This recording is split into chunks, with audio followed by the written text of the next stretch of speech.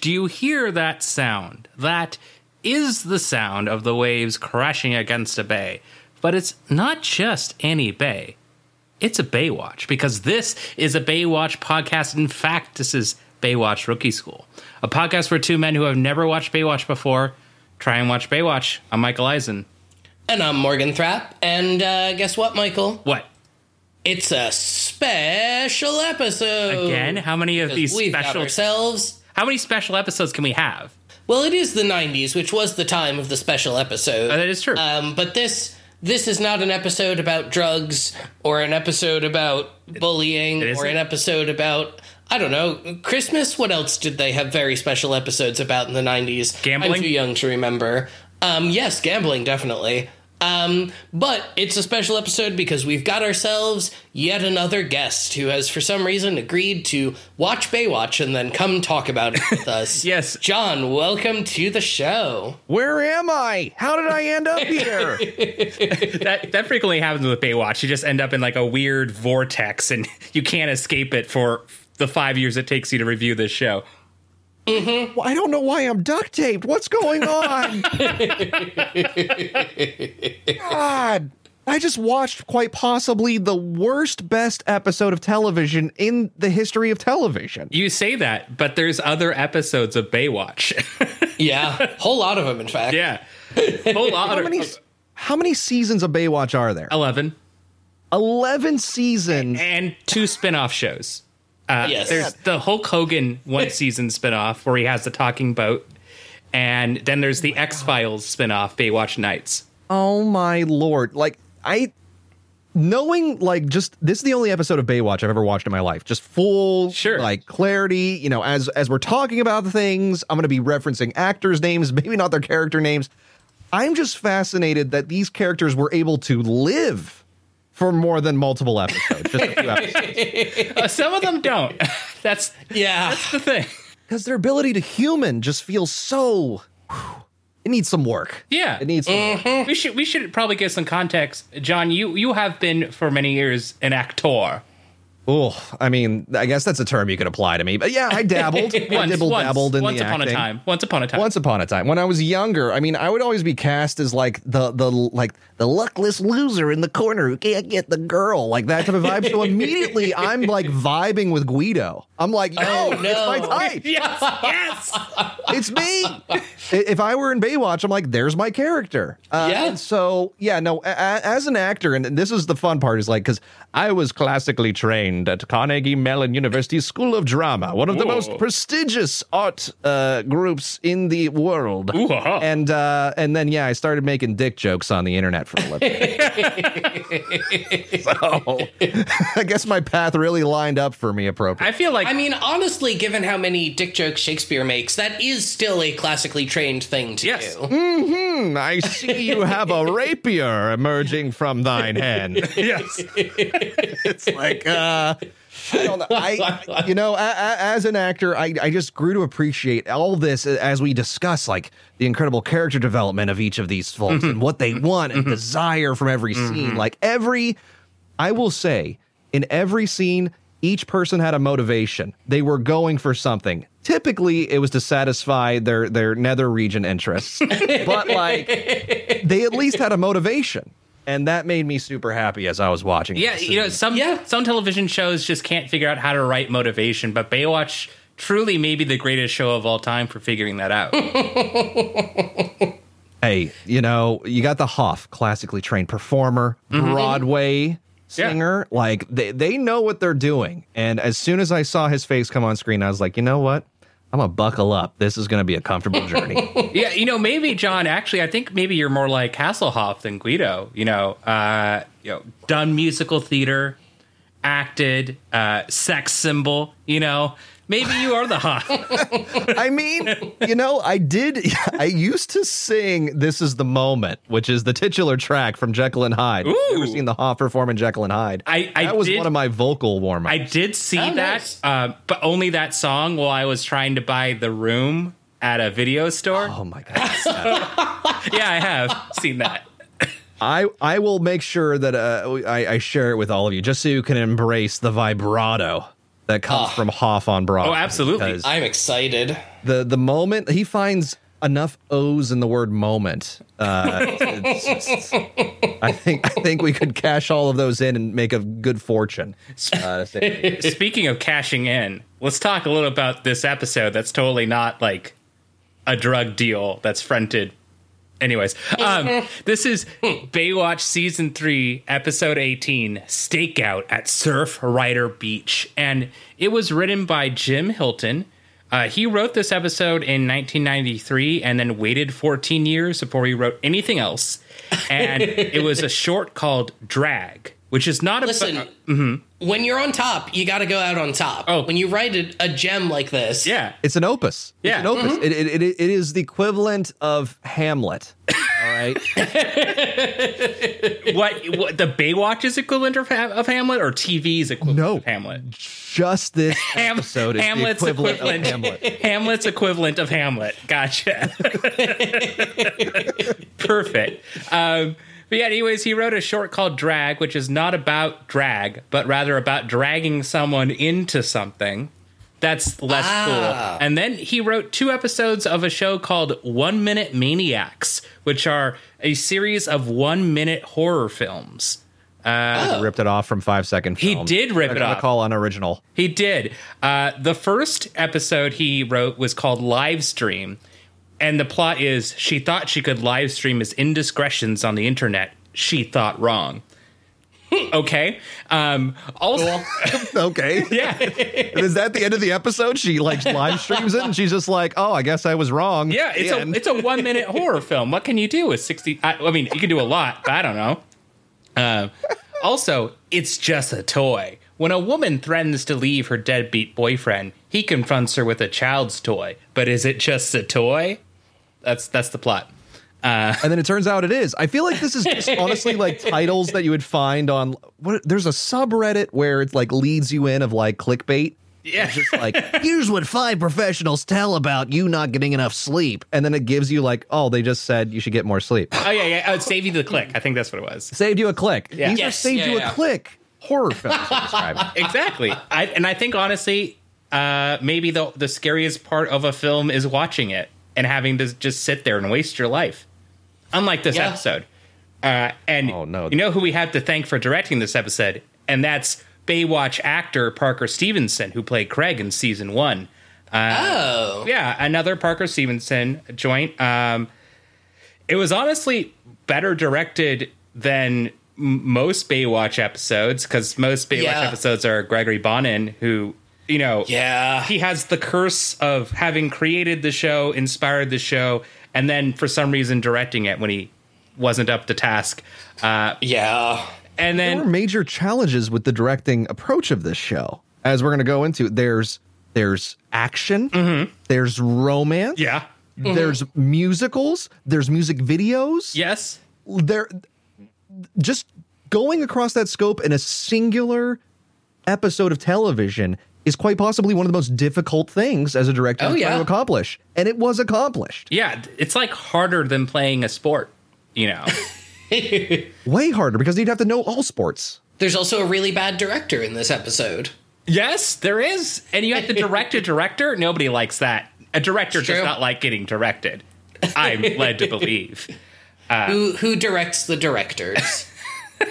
Shakespeare, I guess, apparently. And so anyways, this episode was aired February 15th, 1993. Let's talk about some guest stars. So firstly, Chris Fiore plays Brad. He plays this character mostly uncredited in 96 episodes of this show, which is wild. He's been doing this since season 3, episode 4, and I have not noticed him. I don't know who he is at all. He also appears in Baywatch Nights as Brad. Maybe we'll finally learn who he is, because I assumed you were going to tell me who Brad was, because I also did not remember Brad in this episode. What we'll have to do, because he's uncredited, what we'll have to do is we'll have to look at him in his most important role, which is in the 2018 movie Destroyer, starring Nicole Kidman and Tatiana Maslany as ice cream shop customer. Sure. And then we'll recognize what he looks like there, and then travel back in the past and look at every single person and be like, that's our Chris right there. That's what we're going to do. That's our Chris. That's our Chris. There are a lot of uncredited actors in this episode. For example, Corey Schwartz plays Boy, and later gets upgraded to the less of a jobber but still a jamoke role of Connor. There was also Frisbee Girl, who was played by Bobby Sunday Starr, not to be confused with Bobby Starr, who is a porn star, which is why she had to call herself Bobby Sunday Starr. Makes sense. Next week, everyone knows the's no porn on Sundays. The whole internet just shuts down. Exactly. It's the porn Sabbath, you know. It's blue laws, but just, you know.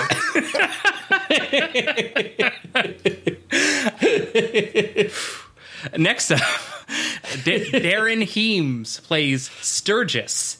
You may know him from things like 1992's Dr. Giggles. Are you aware of Dr. Giggles? Oh my God, Dr. Giggles was great. Wait, have you seen it? Yes. Oh. Dr. Giggles, the horror flick, right? Yeah, I didn't expect anyone to know this. Oh my God, I loved like VHS horror.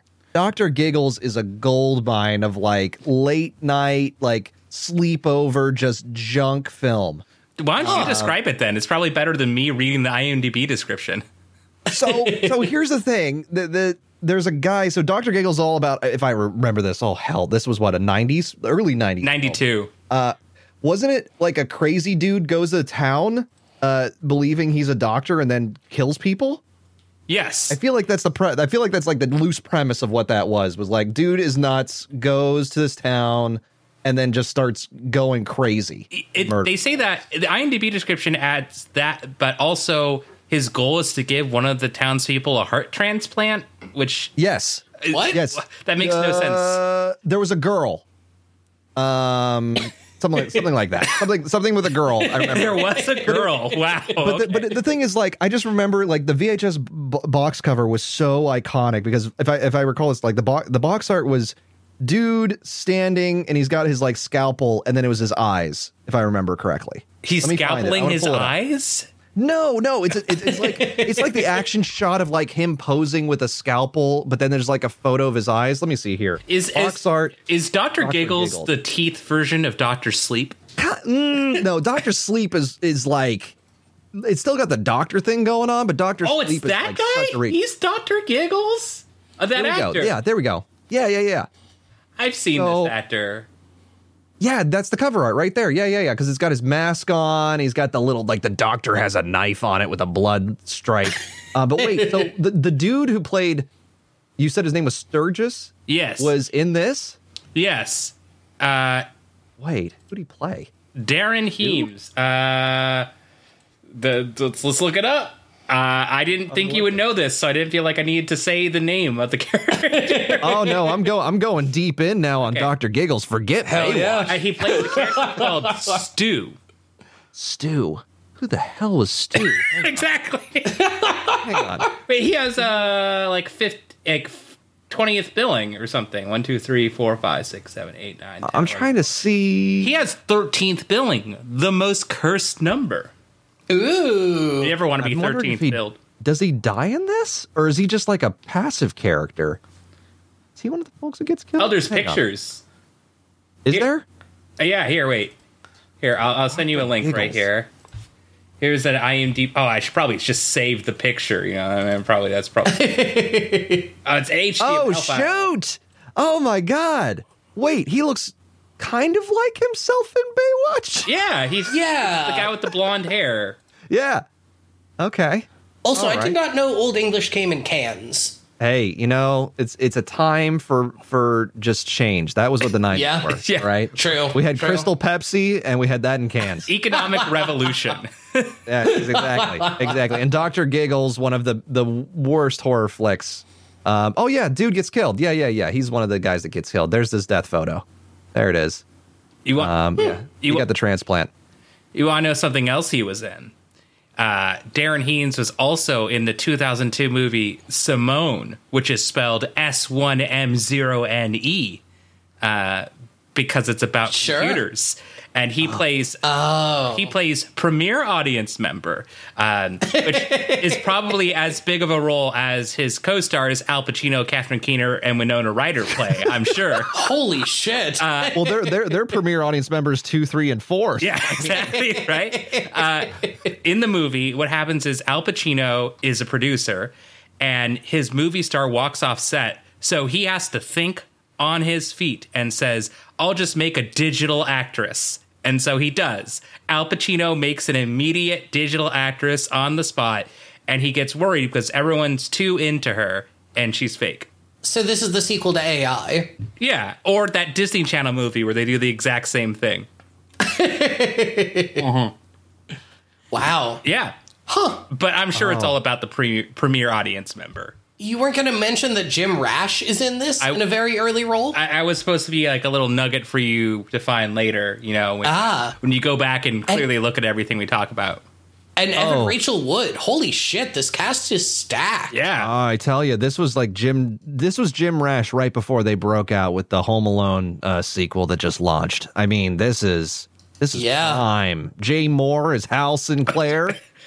There were too many actors to list. That's the problem. This is the thing. This is a star-studded cast. This is on par with Crash, on par with Magnolia, Baywatch. Baywatch. I mean, this is top notch. Yeah. Yeah. Wow. You want to know what else is top notch? What? That's Salvatore.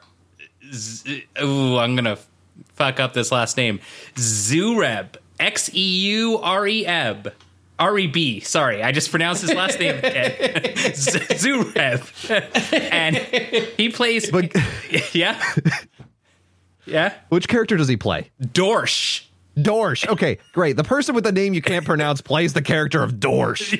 Yeah, clearly. Dorsch, you know him. You may know him from playing Levon in 1991's Born to Ride, starring John Stamos. Do you know about this movie? No, but I do know about Big Stan starring Rob Schneider, where he's also in. I was going to get to that next. Don't worry. Don't worry. I have a bit about this. No. But first we got to talk about Born to Ride because it comes first, especially since, Morgan, this is a movie almost tailor-made for you. Ooh. Because the U.S. Army is starting a motorcycle squad. So they ask a delinquent biker to join them for an important mission. Now, the context here is that they decide they needed to modernize their horse unit. So they chose motorcycles. Sure. And that secret mission, buckle up. Okay, here's what it is. It's to free a nuclear scientist and his daughter from captivity in a castle owned by Francisco Franco, dictator of Spain, and it can't be reached via parachute, so they're using a motorcycle festival as a cover. Well, that sounds very dumb, and I do want to watch it. I know, right? It sounds amazing. I want to see that. When you said buckle up, from what I recall, you don't buckle up when you're on a bike, but it sounds like such a train wreck that maybe I should buckle up for this one. Especially if you're a delinquent, you wouldn't buckle up. Buckles aren't for delinquents; they're for good kids. You know, they're especially not for John Stamos. Yeah, especially he's too cool. It's like Chris Pratt, too cool. You may also know him from 2007's Big Stan, starring Rob Schneider, which he also directed, where a weak con man panics when he learns he's going to prison for fraud. So he hires a mysterious martial arts guru who helps him transform into a martial arts expert who can fight off inmates who want to hurt or love him. So what? Yeah, that last part's very weird. Have you seen this, John? Yes, David Carradine's in it, man. It's like David Carradine coming straight off of Kung Fu. Is David Carradine... It's before Kill Bill. Does Carradine want to hurt him or love him? No, he's a trainer, man. He's the master. But can he not love? He's the guru. Can he not love? I mean, he can definitely kill you with just like a pattern of like pokes on your body. That's hurt. And that's hurt, not love. That's what I asked. It was clearly hurt or love. He hurts.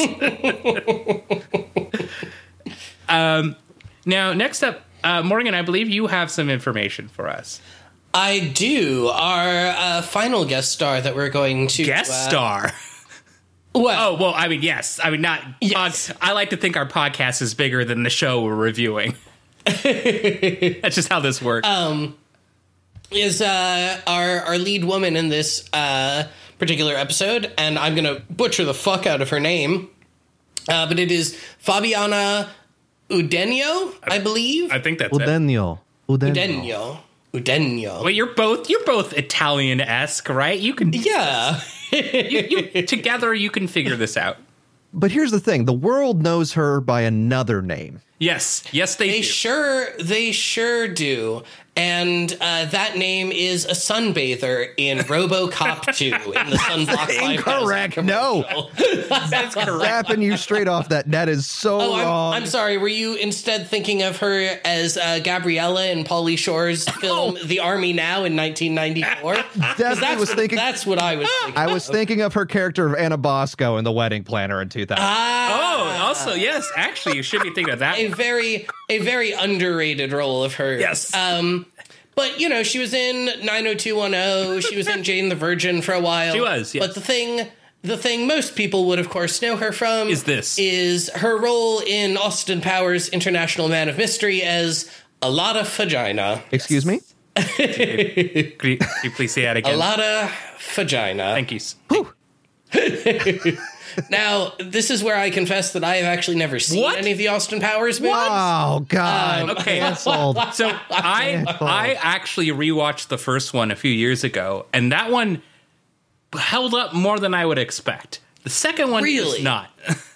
Oh, they all hold up. They all have their gems, whether it's the original with a lot of vagina and Sakitsumi, whether you go to the second one, the introduction of Mini-Me. If you go to the third, you have the wonderful moments of him eating his skin that he picks off his Yes. body. There's so many gems. Or the part in 3 where they just decide to name some Asian characters, some racist things. You know, just God, classic stuff. here's the thing.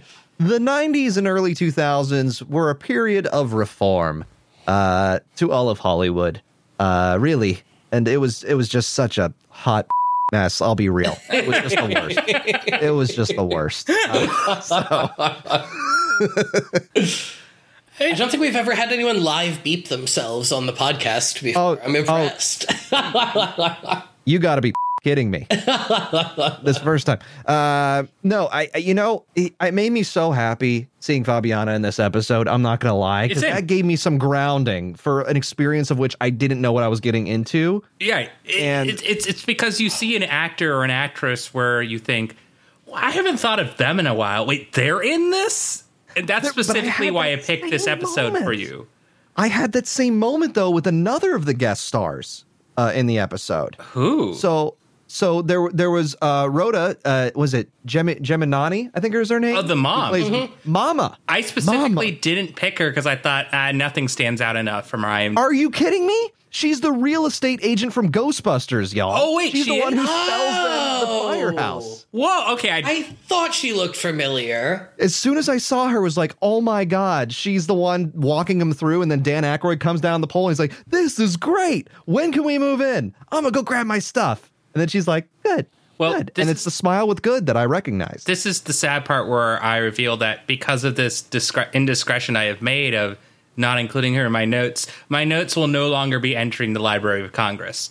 Oh, they're incomplete. They're incomplete. They can't. Yeah. They're not worthy. Well, here's the thing. It is saved because we can combine our notes. It's sort of like high school again, where we just all copied each other to make it through.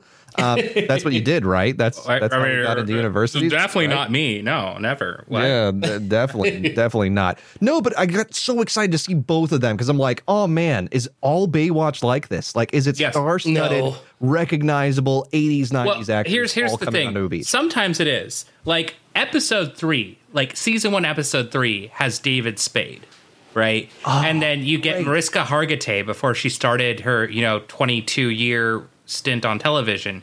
You get all these random people like Bryan Cranston was a villain, in an episode. We get one I'm actually going to reference later in this. Cary Hiroyuki Tagawa, who played Shang Tsung in Mortal Kombat, was a villain of our favorite episode last season. wait a second. So there's a lot of Seinfeld crossovers too, because I know like Rhoda, who plays Mama, was in an episode of Seinfeld.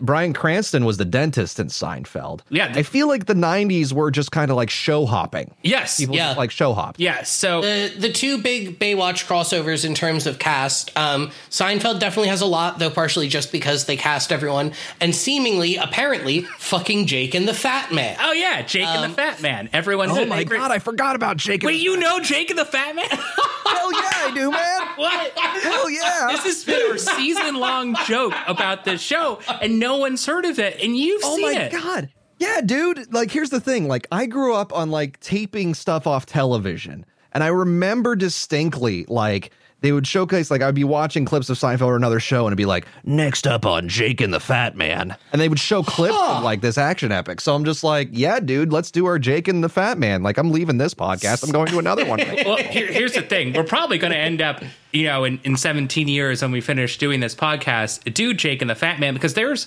a 96 actor crossover between Hell yeah. Jake and the Fat Man and Baywatch, which is nothing compared to like Silk Stockings, Falcon Crest, Days of Our Dude, Lives. All I those. feel like this is the right podcast for my age group. Because, like, I go on Twitch these days, and people are all about the Fortnites and the, the... John, you play Fortnite on your Twitch stream. That is beside the point. What I'm trying to say is you just said Jake and the Fat Man, and I just got transported back. Well, I'm glad to hear it That's because what I need. there's a lot of that. I mean, and there's a lot of shows that we talk about where randomly I have seen it from the 90s, but Jake and the Fat Man is not one of them. No. Yeah. I actually sent Morgan yesterday the Jake and the Fat Man intro just to get us hype for, in 55 years from now when we start our Jake and the Fat Man podcast. Yo, I'm telling you, this is our future right here. Yeah. We can start a man, Jake and the I'm Fat saying, Man El podcast. Fat Man. Oh my God, I'm so ready for Jake and the Fat Man. and the thing is, with the logo, it's like freaking like Word like font, if I remember. It was like silver. It was gross. Ew. It was just a gross Why do you logo. like It, this? because it just looks so damn cheesy. Like, does. just like there was only so many fonts available on like live to tape programming. Yeah. And they just cycled through everything. But yeah, it's just like Jake and the is very small font. And then Fat Man was just like, boom, Fat Man. And it was just so good. Oh my God. I need to see that. Morgan, we need to do what we did with Josh Kirby Time Warrior and watch this as well. Which, All right.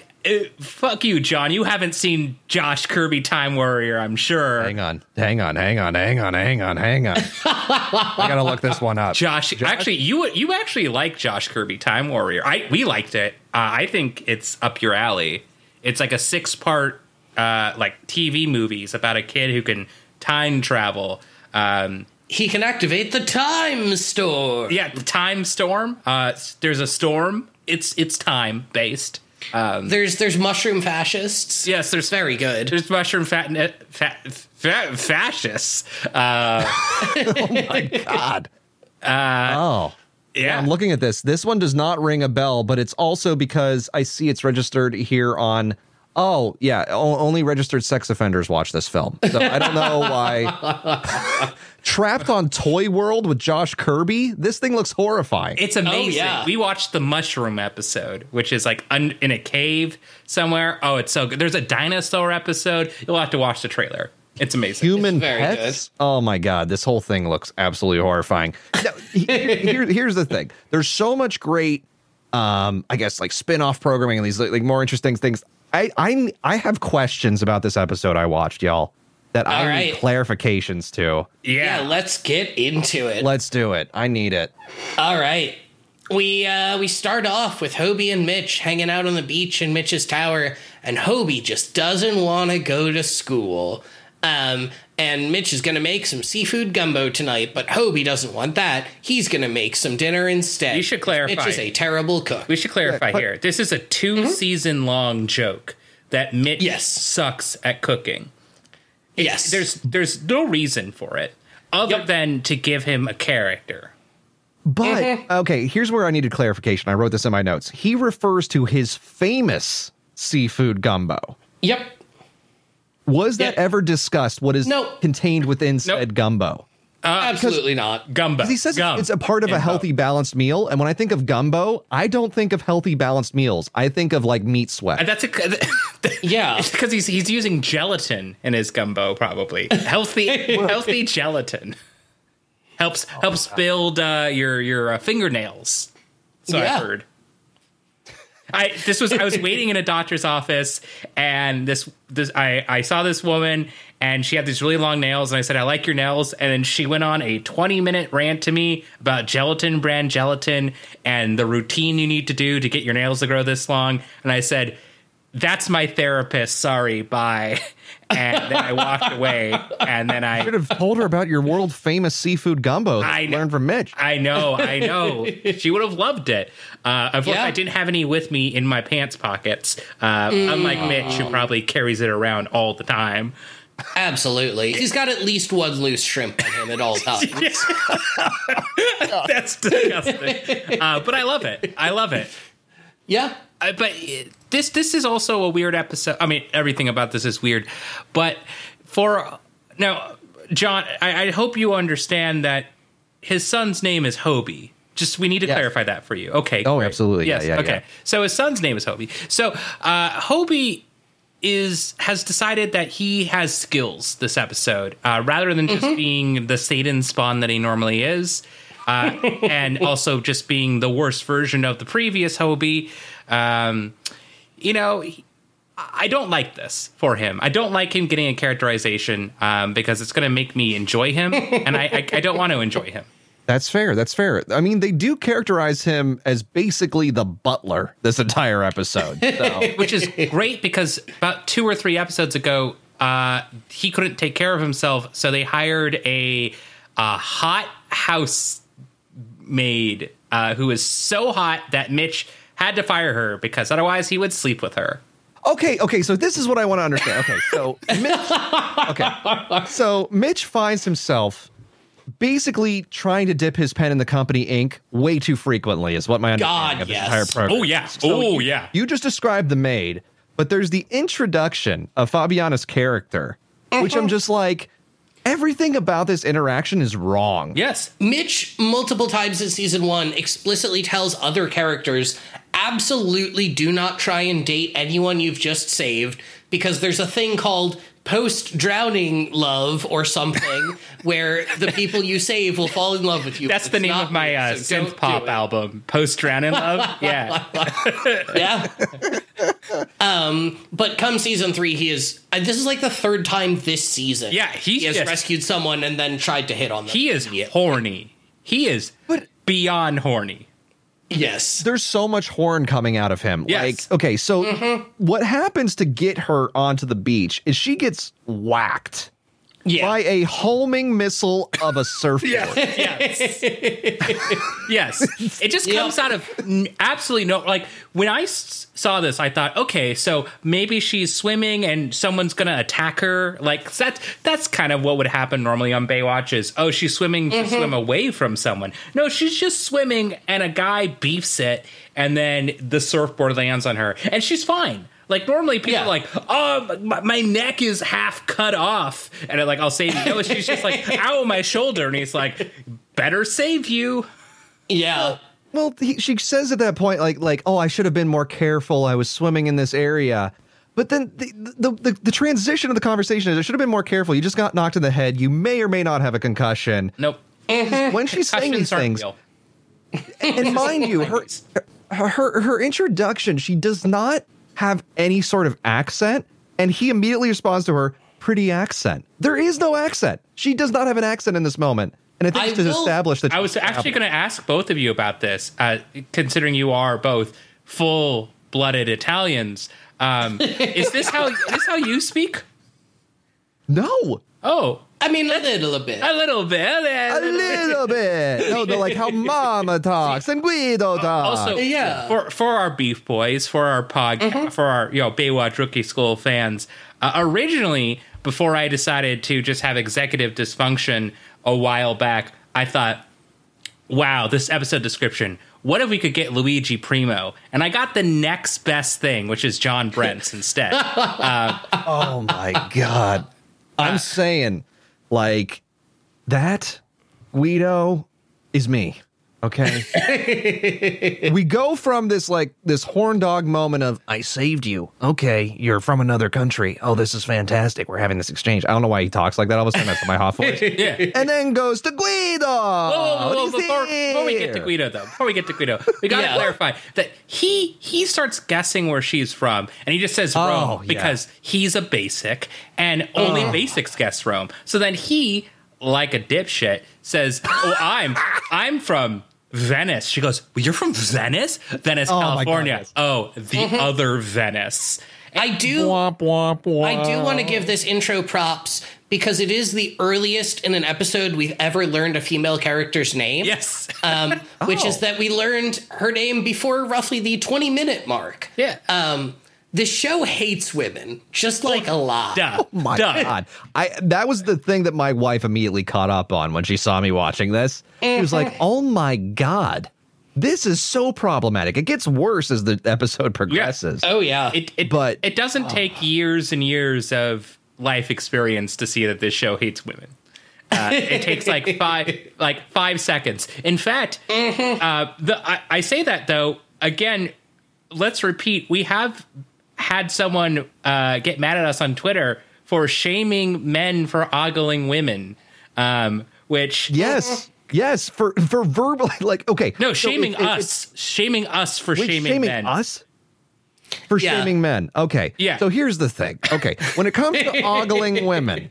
Okay, look, we all look at things that we find attractive. I'm looking at my dog Potato right now. Potato looks pretty great, but I'm not going to whistle, catcall, or if Potato had a surfboard come hit them in the head, I'm not going to be like, I'm going to prime opportunity to whoever hurts Potato. Oh my God. Like, but what if Potato had a surfboard? Ooh. I mean, you have skateboards, but what if Potato had a surfboard? But then he'd be the guy in this situation, and he'd be floating in the ocean. Meanwhile, Fabiana would be knocked out. Like, okay, so if anybody finds it to be wrong to call them out for verbally or placing women into uncomfortable scenarios, I'm sorry, Sir Baywatch fan, but that is not how you're supposed to operate in society. Yeah. I hate to break it to you. Mitch is a warning sign of what not to do. He wears red because he's a red flag. Exactly. Correct. He's a literal walking red flag. Yes, exactly. You know what isn't a red flag? I never thought about that. You know what isn't a red flag? That's Guido. But we should add, let me reveal something. I was going to wait to reveal this. But I found out this piece of information as well, and I was very sad. How do you know what I'm going to say? I have a guess. Break my heart. This is the last episode, series and podcast, for Buzz Belmondo as Guido Torzini. This is his swan song. Rip in peace, Buzz Belmondo. We're not always good, but once in a while you are fucking hilarious. As they said, it makes sense. I mean, it does because spoilers. Whenever a mom gets involved, you just got to quit your job or die or something. No. His arc in this now makes sense. If this was his final, as you said, the swan song, the final curtain, it makes sense. His arc in this episode. Yeah. But what gets us to that arc and that payoff moment all starts with his fashion. I think he stole my wardrobe. Yeah, he actually kind of did. When I was watching this, I thought this is perfect that we have John on because I could fully insert John into an episode of Baywatch, and you wouldn't be that, far off from. No, I would fit in. He was wearing a graffiti ball cap, tribal shirt, and pink shorts. Yep. That is my wardrobe. Yep, basically. Yeah. Now, question for you. Because this is your first time seeing Baywatch, and I've been asking everybody this. What was it like just seeing Pam Anderson come on screen? I did not recognize her, to be honest. Oh. I didn't recognize. Really? So this is, people don't know this is the first season Pam Anderson was on. So she's new to the show. So it's kind of a growing experience for her. What people do all seem to agree on is that every person I've asked has said, wow, that was Pam Anderson. I didn't realize that at first. Yeah, I definitely had that entire moment. And also, she doesn't really add much to the show yet. No, She's in other episodes much more heavily and is a fully decent character by female character on Baywatch standards. This episode just does not use her at all. No, it's all about the treated as boys. background. Yeah. Yeah. She was what, audience member or like excited audience member number 1 or whatever it was. This wasn't premier audience member. This was premium audience member. Okay, this time. sorry. Premier. No. That guy was premier. Pam Anderson is premium. You can't have two people named premier audience member. You got to do premium. It's premier. true. Violates SAG rules otherwise. Yeah, exactly. Now, what happens here is that Guido gets a letter from his mama, who was named Mama. I think. And no, everything is not all right, Summer and CJ, because It sure isn't. Guido has told his mama that he is a lifeguard, but we know that Guido is not. What is Guido, though? Is not. We do not really fully know. He's kind of Yeah, like it seems to custodial change every services. episode. Yeah, Sort of, maybe. he got promoted to something. Maintenance engineer. Yeah, Premium custodial service. exactly. Yeah. Also, his accent in this scene is fucking all over the place. Yes. It's normally decent, but like he was just like losing it every other line, and it was very funny. Yeah. No, I this has made me love Buzz Belmondo again. I have a love-hate relationship with this man. From like, a prior episode we were recording where Guido's whole story is, I want to fund a business where I wash windows, and I'm going to do it by making a rich heiress fall in love with me, or a rich widow fall in love with me. And then he realizes she only wants him for his body, and so he freaks out. Because she's overweight, and fat people being horny is disgusting. Exactly. God, This show hates not just women, but human beings, in fact. Yeah. But you know who doesn't hate Guido? It's his mom, because his mom has never left her little village in Italy. So who knew that one day she would decide to just fly to Venice Beach, which I'm sure, given that it's Venice Beach, will be exactly like Italy and not at all shocking or surprising. Having been to Italy but not Venice Beach, pretty sure they're the same place. Pretty sure. This scene also has one of, I think, the greatest lines in the history of cinema ever, which is CJ says, Guido, just tell your mom the truth. And he goes, oh, you don't know mama. Which I say that all the time. All the time. Morgan, you're right. I say that all the time. Oh, absolutely. Right? Yeah, totally. Constantly. But yeah, after this, we get a little weird black and white flashback scene, I think, where Mitch and Garner are hanging out by a boat that will reuse this shot later in the episode for something completely different. And Mitch is sad that he only has one kid and feels like maybe Gail could be the one, I think, maybe. And then he's ready to settle down. That's his ex-wife. Right, but I think this is supposed to be a flashback to when him and Gail were first dating. I think this is a flashback to later in the episode where Garner's wearing the exact same outfit. Well, that was my confusion here's the well. thing. This is what's the interesting artistic choice that they did with this. When they're in the black and white scene, they're dropping frames. Yes, meaning the memory is not complete, or we're in an Inception moment. Ooh. So I'm aligning with you. I think it's both. On this one. I think it's maybe like a Psychonauts thing, where something's happening in their mind, and we have to fix it. So was this supposed to be a premonition? I'm so No, I think this is a flashback. I don't think Mitch is a precog. I don't think But God, how much cooler would it be if he was? So amazing, right? It would be so amazing. He's going around stopping pre-drownings. It would be so good. That would fundamentally change this show. Does this show have crossover with Quantum Leap? Now I'm starting to think that we got more. It does with X-Files. Okay, all right. And Gilligan's Island and Charlie's Angels. But I would say the flashback moment for me was not only was it a great artistic choice to drop the frames and really give that moment of, oh, okay, we're back in this moment and talking about how our lives could be or what we need in our life. This was the moment where I thought, like, oh, he's going to be a reasonable gentleman. which is then ruined shortly thereafter. Well, I just want to also ask, as the only one of us three who is an only child, I don't feel like it's necessary to be like, gotta get that kid another kid, gotta take up the bathroom because it's a learning experience.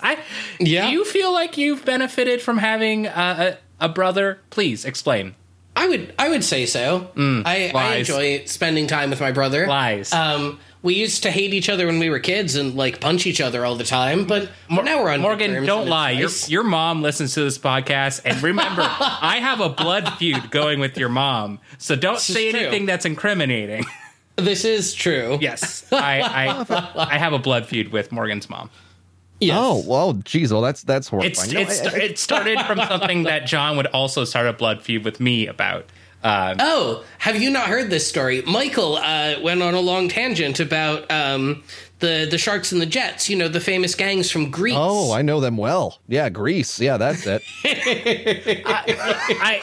I made a mistake. Okay? No, sorry, Guys and Dolls is what you were actually thinking of. Yes, from Assassin. I was actually thinking of Me and My Girl. Gangs of New York. Mm-hmm. Yeah, Avenue Q. There you go. There you go. Oh, my Lordy. But yeah, speaking of Mitch being just terrible, he brings an incident report form to Lena, who needs to fill it out. But thankfully, she's all better now, and she's going to have herself a fancy life here in Hollywood with the Corvettes and the other things. And the final question on the incident report, at least the way Mitch says it, is, will you go to dinner with me? And she does her best to weasel out of it, but Mitch is not going to take no for an answer. Yeah. There's a few things here that are very problematic. Yes. Yes. First of all, the walk-up to give the incident report. He takes his little life raft thing, and he jams it into the sand.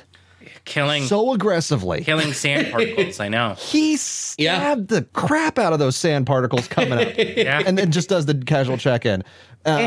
So I interpreted that, once again, another great directorial decision. Sexual tension. Aggressive sexual tension. Mitch is coming in here and saying, you are now mine. Incident report? It just places, it's like, this is my seed, my giant red seed, and you are going to take it. But then he transfers to a child. So it's like, this is where we're seeing the polar opposites of the individual. One is the manly man. I am laying down my giant red lifeboat seed. And then transitions to, I'm going to play tug of war with your cigarettes because I'm a child. What am I getting from him? To be even more technical about it, they actually shoot him from downwards up and her from upwards down until he turns into a literal child, and they're on the same level now. Yeah. That smoking scene, so she's pulls out her pack of cigarettes and a lighter, and which will be important later, and he judges her for smoking, and she's like, Europeans are just not health conscious like you Americans, which I did think was very funny. It was very funny. But then also she's like, but hey, at least I'm not a vegetarian. And I didn't get it. And I thought it was dumb. And Mitch is like, good, me either. Another question here. As, again, also the only non-smoker here, I must ask, if someone took away your lighter and held it up and then said, go on a date with me, would you like that? I'd punch them in the face immediately. Okay. As a smoker of 20 plus years, no. Yeah. I wasn't sure if that's, something pre-agreed upon and in the smoker, rule book, code book. I will clarify though. When I was younger, when I was a young smoker, which is obviously a great decision as a kid, I would use cigarettes to pick up people in conversations because you leave the bar, you keep isolated, and they'll come out. It's guaranteed somebody's going to come out and say, "Can I have a smoke?" Yeah, absolutely. Get a cigarette off you. Yeah, and what I would do is say, "Give me a story in exchange for that smoke."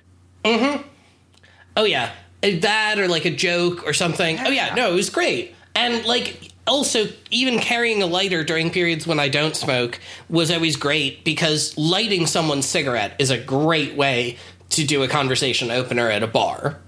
It's like second to like grabbing like a life preserver and jamming it in sand. Like, if I had the option between the two, definitely going for the aggressive. Absolutely. But a lighter, yeah, no. What he was doing in this was just, I don't know.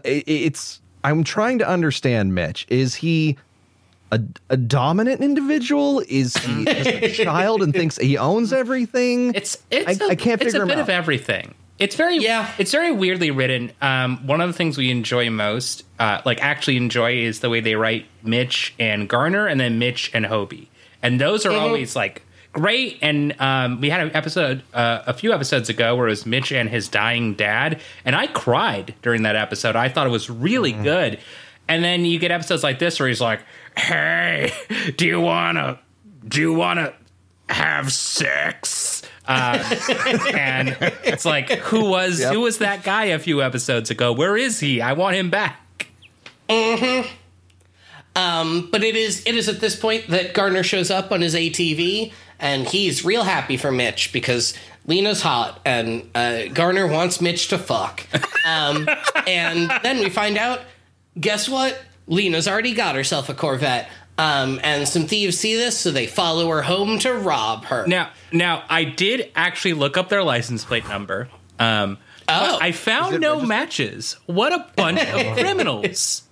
Wow. Now that's a huge thing. Now here's the extra directorial twist. Like the director, I'm telling you, this is a gem of cinema. So y'all have seen sketch dudes in white vans. Oh yeah, this van is black. Yeah, absolutely. It's to blend it in with the Californian skies.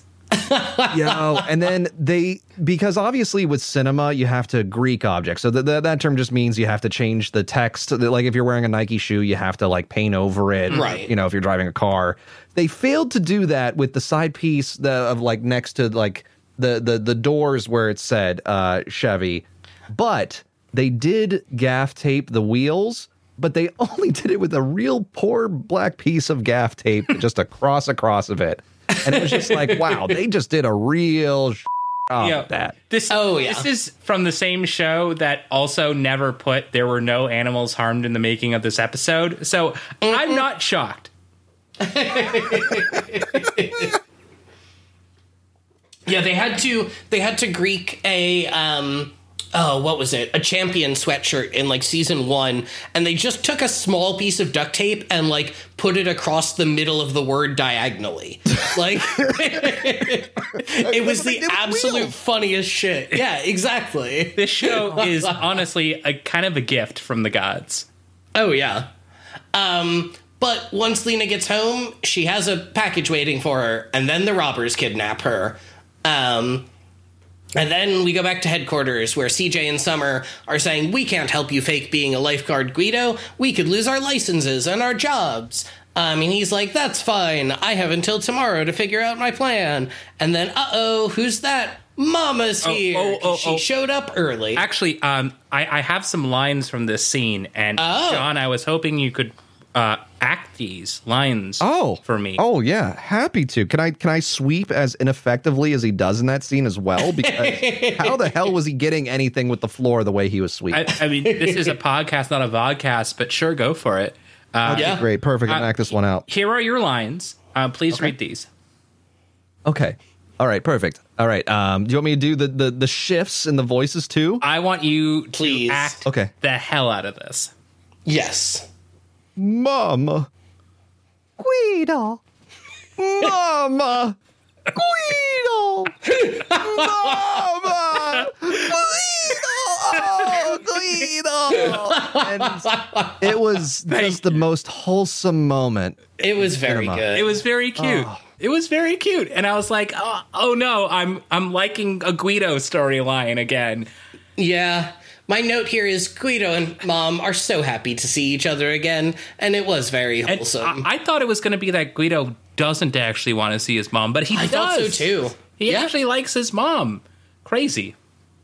And seeing this, CJ and Summer decide maybe we can help you out a little bit and tell him that his shift starts at 7 a.m. I totally forgot to tell you something.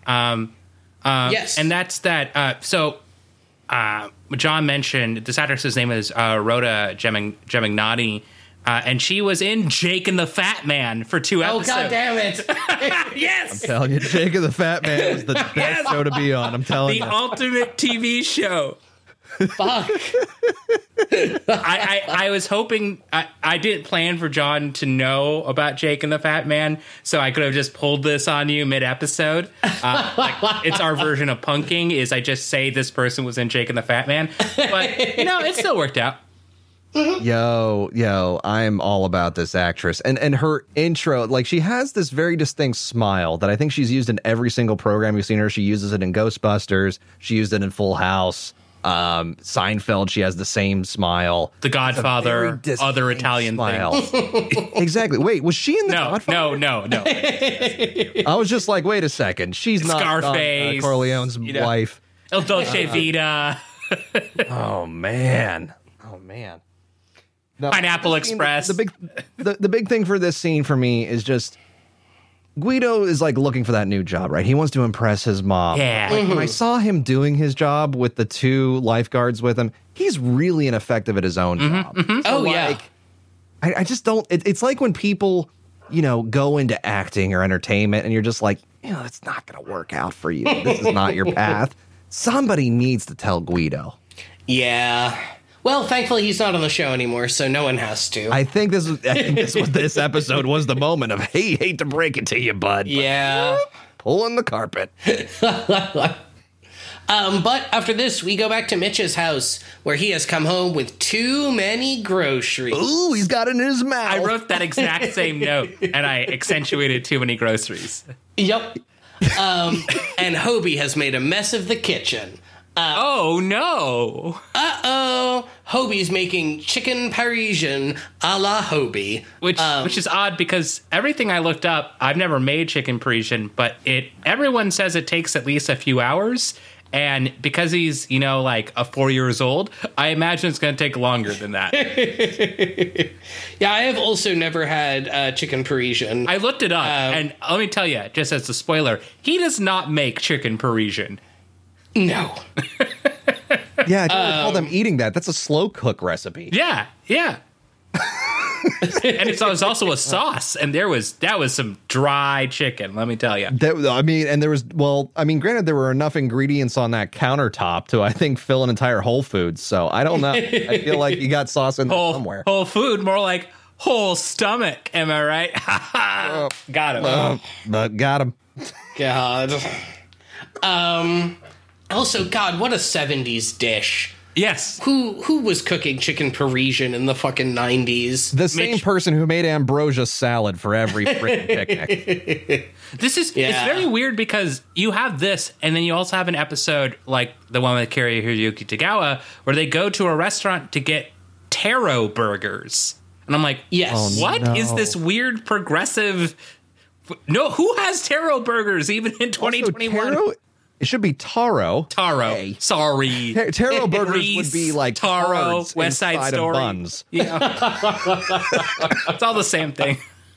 But also we did learn earlier in the season, or earlier in the series, that eel is the most disgusting and weird food that has ever been eaten. So the show is just all over the place, is what I'm saying. And then in that same season, they also do willingly eat sushi, so I'm confused.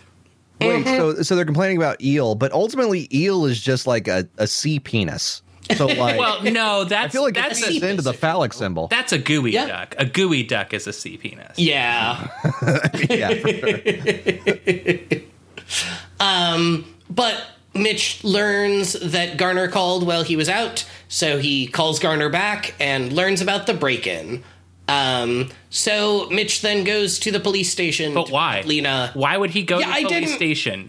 Why would you need a lifeguard to go to a police station? He's a lifeguard. This is where I need clarification on his job. He is strictly a lifeguard, right? He kind of runs. Yeah, he runs basically all of Baywatch. He's like part desk job, part lifeguard, part whatever the show needs him to be that week. Right. Yeah, well, that's what I was about to say, because he's not a police officer. No. So what he does is he's a county lifeguard, but also when he needs to, he will full on Assassin's Creed, free run in parkour on stuff and then beat up people. and then make citizens arrests, I guess, or something. The reason he has police powers is because one of Garner's few personality traits is that he hates the sand and water and the sun and everything to do with beaches. So he's very reluctant to do any police work on the beach, so Mitch just ends up doing it. It's very dumb. Isn't that kind of racist, too? Yes. Yeah, it kind of is. The show is also shockingly racist. Who would have thought? Yeah, oh, the yeah. 90s. Racism? No. Yeah. Oh, my God. There's a whole... The deeper we go. Oh, yeah. The two-part opening to season 1 is a white woman going to... Or season 2, sorry. Is a white woman going to the hood to save all the poor children in the ghetto. Hell no. Teaching them. It's real bad. Season 2, like season 3 has had a low point or two. Season 2 was entirely a low point with one single high point. And it's one of the most racist things I've ever seen, and season 3 feels completely different because of it. Yeah, this is terrifying me that like the Hoff is like a savior role through a lot of this cinema. Little bit. Here's the weird part is, but current Hoff is apparently like a leftist, which is weird. And I don't know what to do with that information. I mean, people grow. It's been 30 years. Racism, we got rid of it like a few years ago, so now it's once we totally elected changed Obama. it. Yeah, people are not taking the laws in their own hands lately. Yeah, that's definitely a thing of the past. Yeah. Remember when we got rid of Asian hate back in 2010? Oh yeah, that absolutely. cleared out completely. Yeah. So this dude gets the call and he's like, I'm gonna be a cop, and then shows up. Just like casually, like, hey, I'm gonna insert myself into this crime scene. I feel like they all know Mitch at this point, so they kind of accept it. Yeah. He's also busted drug rings before, so I guess they're like, he's good enough. It's like Batman, kind of. A little bit. Yeah, he's beach Batman. He's like, if Batman wasn't dressed, in all black, he'd be dressed in the red flag that Mitch is. Well, he's got the nipple suit going on. So at least we have that. That is true. You want to learn a fun fact, John? That's that a lot of scenes of David Hasselhoff had stunt legs because because he apparently had what was described as little chicken legs. He had stunt legs. Yeah, he had stunt legs. Hang on. Find photos of David Hasselhoff's legs now. David Hasselhoff legs. My Google search is going to be so good on wikilegs.com. Actually, Morgan, could I go on your weird hubcap wiki feet website that you made up and I still don't know if it's real or not and find his legs? Absolutely. My mom has, after hearing that episode, decided she's going to make that a real site. So, oh my God. What? On Lifeguard News, exclusive, I was Hasselhoff's Baywatch body double thanks to his chicken leg. Yes! Published October 2014. Hang on, I will show Wait. That's a fucking wild year to choose to do that. There it is. There's the article. Wait a second. Oh my God. Wait a second. Aquaticsinternational.blogspot.com. This is from Numi. I don't see much difference between their legs. Shit. Numi is his stunt. So Numi is one of the other lifeguards. He's originally in Baywatch when they shot their pilot. They shot Numi, this guy, and said, here's him saving some people. Do you want to make this show? And they said, fuck no. The show looks like it sucks. And then they got more money and they said, okay, sure. But Numi is still in the show. Mm-hmm. Wow. I did not realize Numi was Hasselhoff's stunt legs. I also hate that I understand what that sentence means. Yeah, sometimes we all need a stunt leg. Stunt legs. Yeah, right? God. But that's what I miss about bars, 50-cent stunt leg nights. I could go for some barbecue stunt legs right about. Okay, so Actually, the Hoff goes in here. He gets his stunt legs up the little thing. He joins the policeman, and then he decides to take this as an opportunity to, bring her home. A little Hit on her some a little more. place in Venice that specializes in experimental cuisine. Is what he says. Which, dude, what the fuck? Like, Hobie's making Yeah. a multi-hour dish. You need to tell him ahead of time to expect more people. Also, what the fuck? This is just you getting the date she said maybe to. Yeah, it's real bad. But he does give her his coat, so that's something. But yeah, they all head back to Mitch's house for dinner, and Hobie is once again attempting to be a wingman to a woman that Mitch should not be dating. Oh yeah, this has happened, I think, 4 times this season. Yes. It's very disturbing. And we learn that she's going to be in a movie where she's part of a man's harem. And Hobie's like, what does a harem mean? And Lena and Mitch are uncomfortable. And Lena says, it's every man's dream, which I hated. Oh, I wrote that as like my keynote for this too. But here, the plus up to that moment. So it's like, yeah, sorry, pal, you can't watch her play a harem girl. What's a harem? It's every man's dream. And then there's this like cue music moment as Hoff sizes her up like she's a Christmas ham. Like, Yup. he's like, okay, where am I gonna slice first? Oh, do you want to talk about the music here? Because I have some things to talk about. I have a lot of things to talk about. Oh, is this the costume montage where they're a family? Yes. We have lots of things to talk about here. Oh yeah. Um, So at least in my version, this is like a smooth R&B song where Lena is slowly walking on the beach in a dress, and then the rest of the montage is just her and Mitch as a happy family together with a bunch of kids. So, John, so you know, there are 3 versions of this show. Yes. There's the one you and I watched, there's the one Morgan watched, and then there's the original airing. And each one has different music. What? Due to licensing rights. So, Interesting. Okay. the original airing has songs you may actually know. Morgan's version has songs that are real. I say real as if any song is fake. They're like real.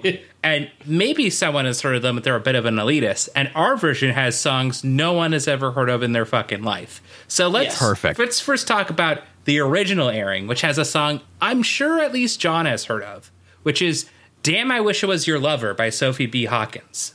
Do you remember Wait, this that's the song. That's the song while he's sizing her up. Yes. Oh my god. So, do you remember this song? Yes. So, Oh my god. let's talk about this song just a little bit. That changes the scene for me. At its peak, that song hit number 5 on the Billboard Hot 100 charts, and that was on June 27th, 1992. Now, I've looked this up, and I actually have the top 10 from the Billboard Hot 100 from that date, and I'd like to go over them. Ooh. So, at number 10, we have The Best Things in Life Are Free by Luther Vandross and Janet Jackson. At number 9, we have Tennessee by Arrested Development. At 8, know that one. we have Don't Tell My Heart, My Achy Breaky Heart by Billy Ray Cyrus. Oh, that's a gem. It is. Love that Yeah. track. Number 7 is If You Asked Me To by Celine Dion. Number 6 All right. is My Lovin', You're Never Gonna Get It by En Vogue. You ain't never gonna get it. Number 5 was obviously Damn I Wish It Was Your Lover, and this was its 11th week on the charts and its Wow. highest position. Number 4 was Jump by Criss Cross, a classic. Oh, Wow. yes. Give me that Oshkosh Bagosh. Look. Number 3 was Under the Bridge by Red Hot Chili Peppers. Wow. Number Shit. 2 was Baby Got Back by Sir Mix-a-Lot. Hell yeah. And Local Still carries hero. on. And can you guess what number 1 was? I mean, it's probably a tough one to figure out, but Hang on. It was 1992? yeah, June of 1992. June of 1992. Let's think here. I was 2 years think before of I was yeah. born. A little so- hint, this was its second week at number 1. Ooh, definitely Skilo. I wish I was a little bit. Oh, no. Ooh, good guess. That's a great guess, though, but it's not. Was it a Whitney? It's a Mariah. Mariah. Well, was that fantasy? No. No. Okay. So hang on. So I'm trying to think in terms of like her hits. Oh, was it? No, not Always Be My Baby. That was later. That was later. Hang on. Thinking. No, now I'm going down a path of Janet Jackson. What was it? It was I'll Be There. That didn't last long for her. No.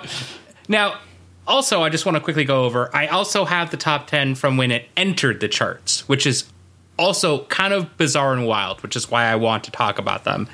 Which is, All right. number 10 was Breaking My Heart, Pretty Brown Eyes by Mint Condition. Okay. Number 9 Sure. was Beauty and the Beast by Celine Dion and Peebo Bryson. Yep. Wow. Number 8 was My Love and You're Never Gonna Get It by En Vogue. Number 7 was Ain't Too Proud to Beg by TLC.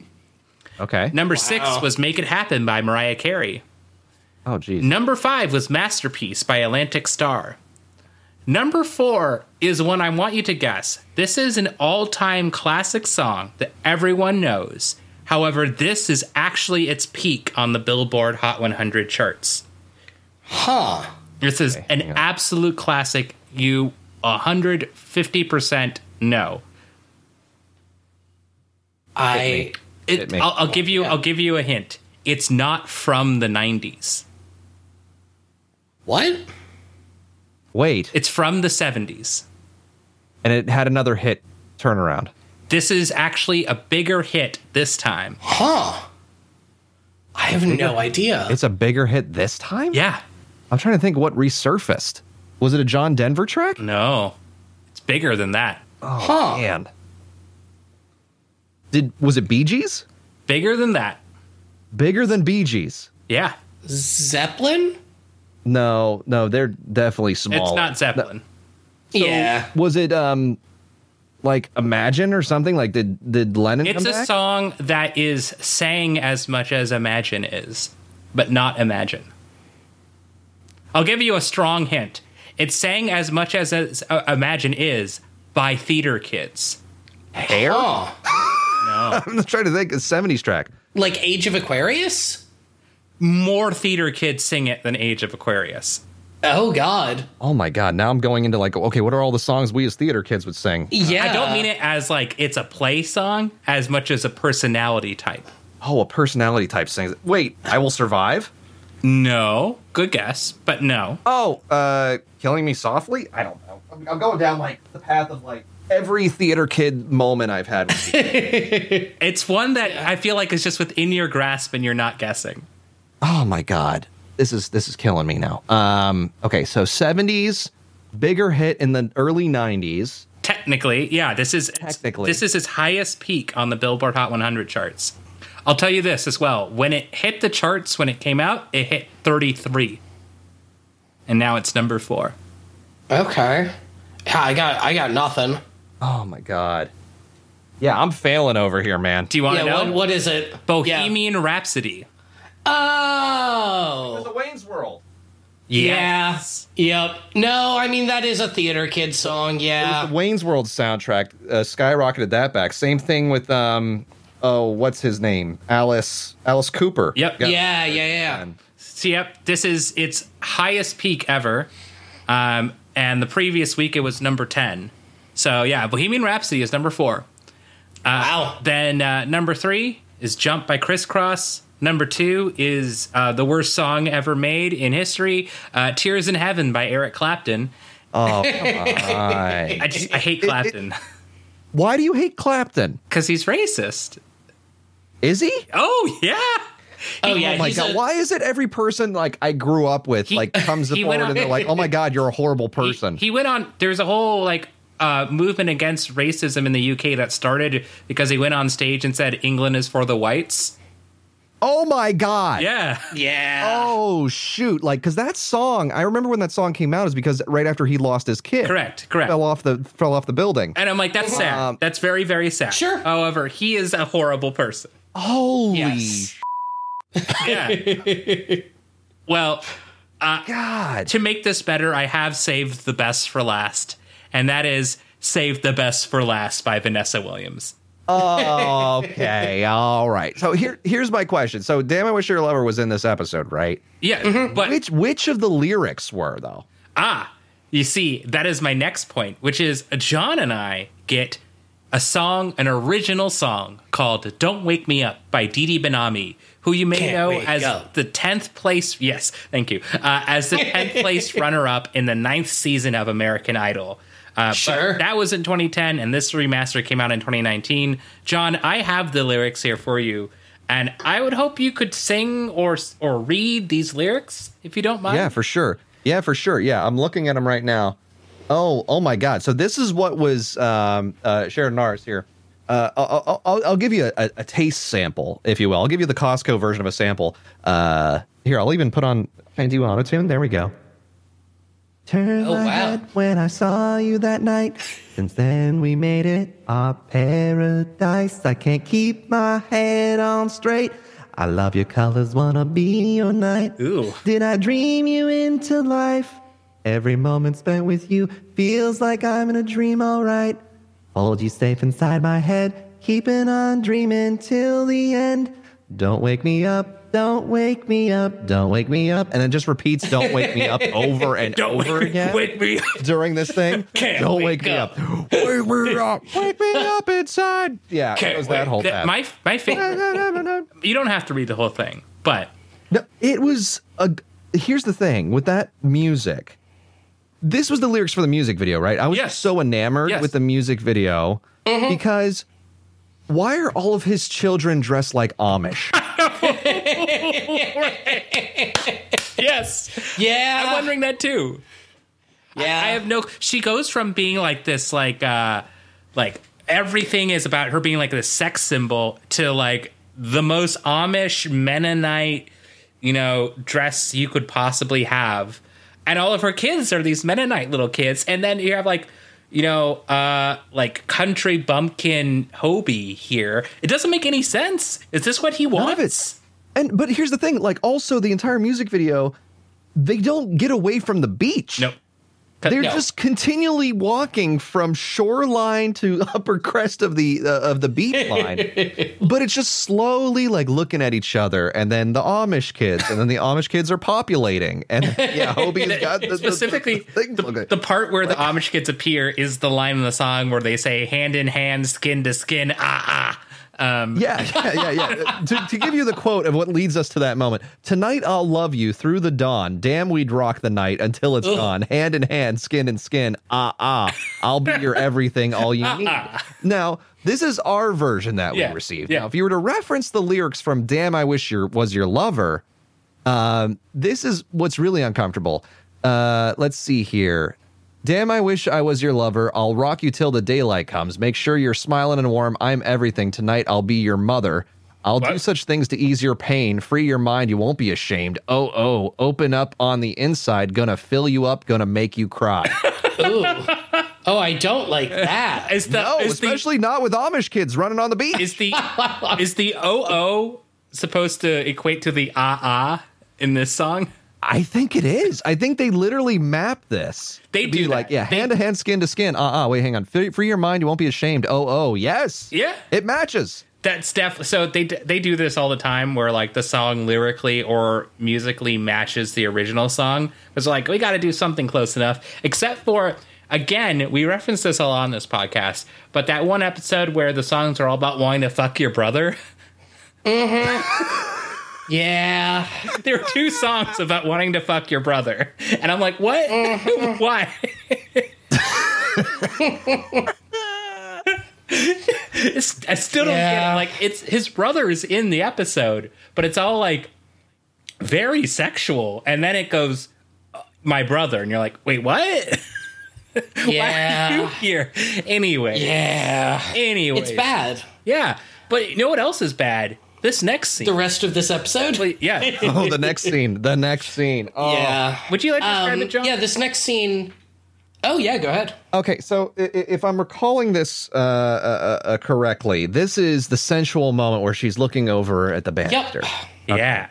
So we cut to our wonderful cast member of A Lot of Vagina looking at a banister portraits, and she's exquisitely examining one of them in particular, which was revealed to us later on.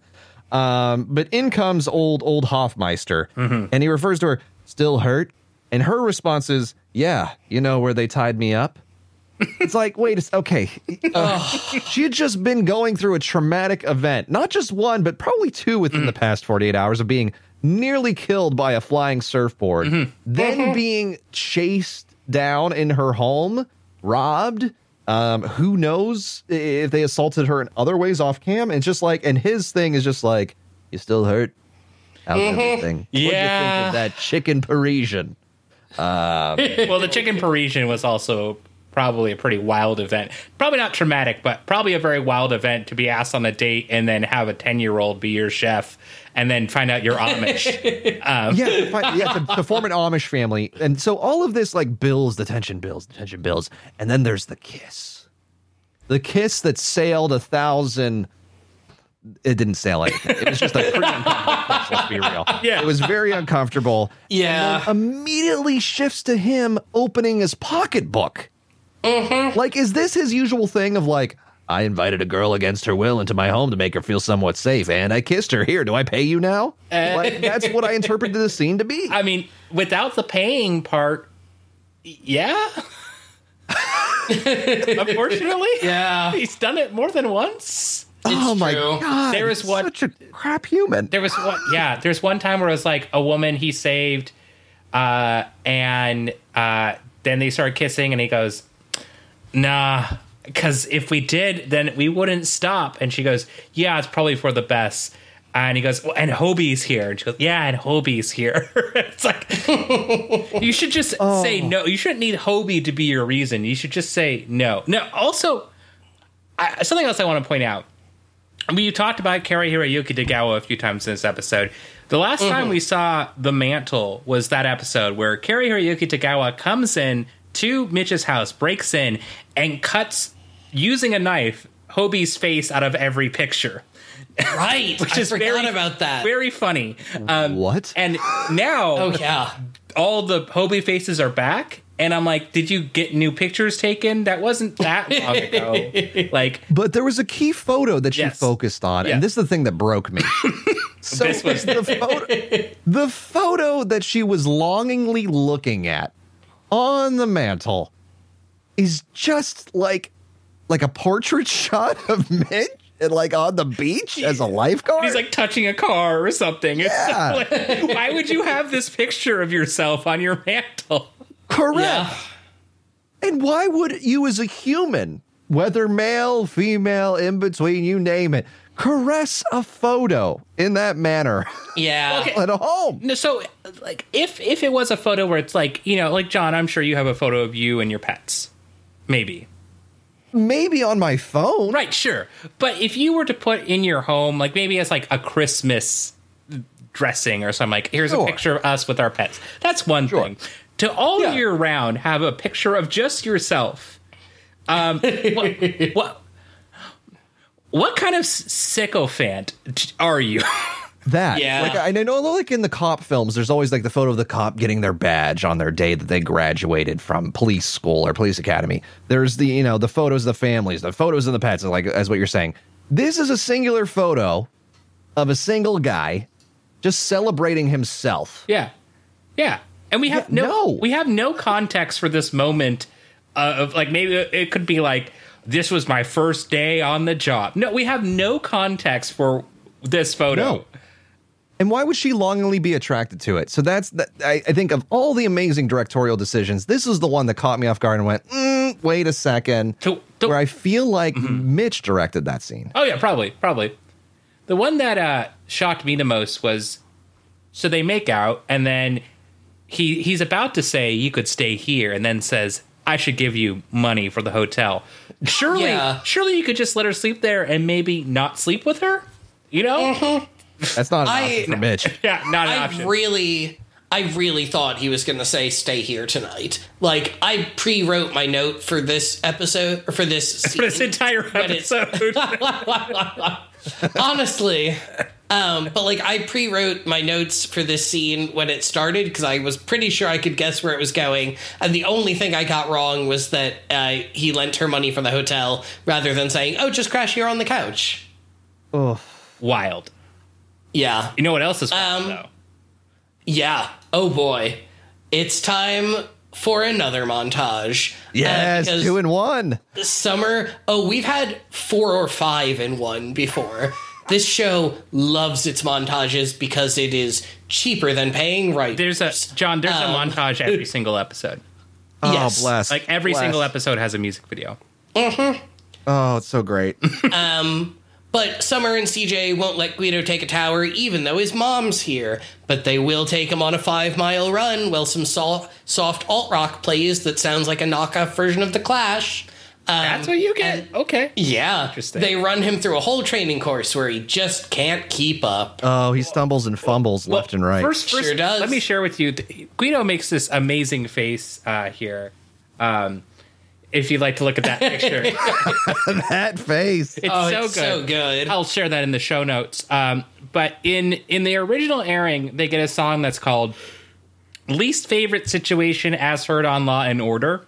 But I could not find any instance of it being played on Law and Order. So I like to think that they just pre-assumed that they would be on the background of Law and Order and called it that. But I don't think that's the case. But in John and I's version, we get a song called You Gotta Want It by Anderson Ackerson.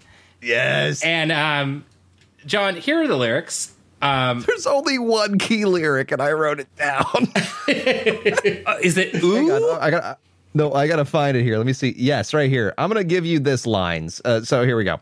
They say you gotta want it, that you gotta believe it. Keep on dreaming it, and you'll never be it. Oh yeah, I want it. Yeah, you know I believe it. This is the key line, and I can harden where I need it. Oh, no.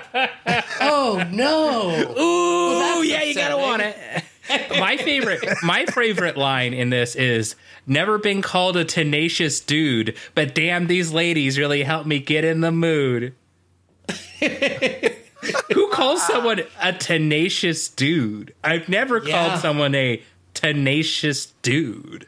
You know, tenacious was quite the phrase, and you know, this song is art. This scene is art, purely through and through. Yeah. But Yeah. This montage, it's very weird because I understand on one hand this montage was meant for people to be like, hot women, and then you get cuts to Guido, and I want to see the face of like some like 15-year-old in the 90s watching this and be like, oh, get that guy off my screen, just so I can enjoy the pain that they're feeling. Speaking of, I do feel like we are skipping over the opening 2 lines of this song, which is never been much of a running man until bikinis were on the workout plan. I want to ignore that which line. is bad, and I do hate it. Yes. I mean, yes. I like all songs. Yeah. All of this is objectification. Let's Oh, Yes. big the time. entire moment is objectification. Not only is it of the women, the lyrics, but also of poor Guido, who's doing his damn best. Okay, I feel for Guido. I am a Guido. Guido apologist. Yeah. I feel for the everyman who's trying to get that, you know, lifeguard job Who just to impress his mom. just to impress his mama named Mama. Hey, that's my mama. I make a best of pizza. Let's see. After this, we finally get to see the movie filming, and the costumes are pretty gorgeous, but the director doesn't like Lena's performance, or Bob's, and Mitch comes to watch. Not a whole lot happens here. He does say that the only acting performance he got was from the horse. And I was Yes. like, whoa, that's a pretty good horse. Damn.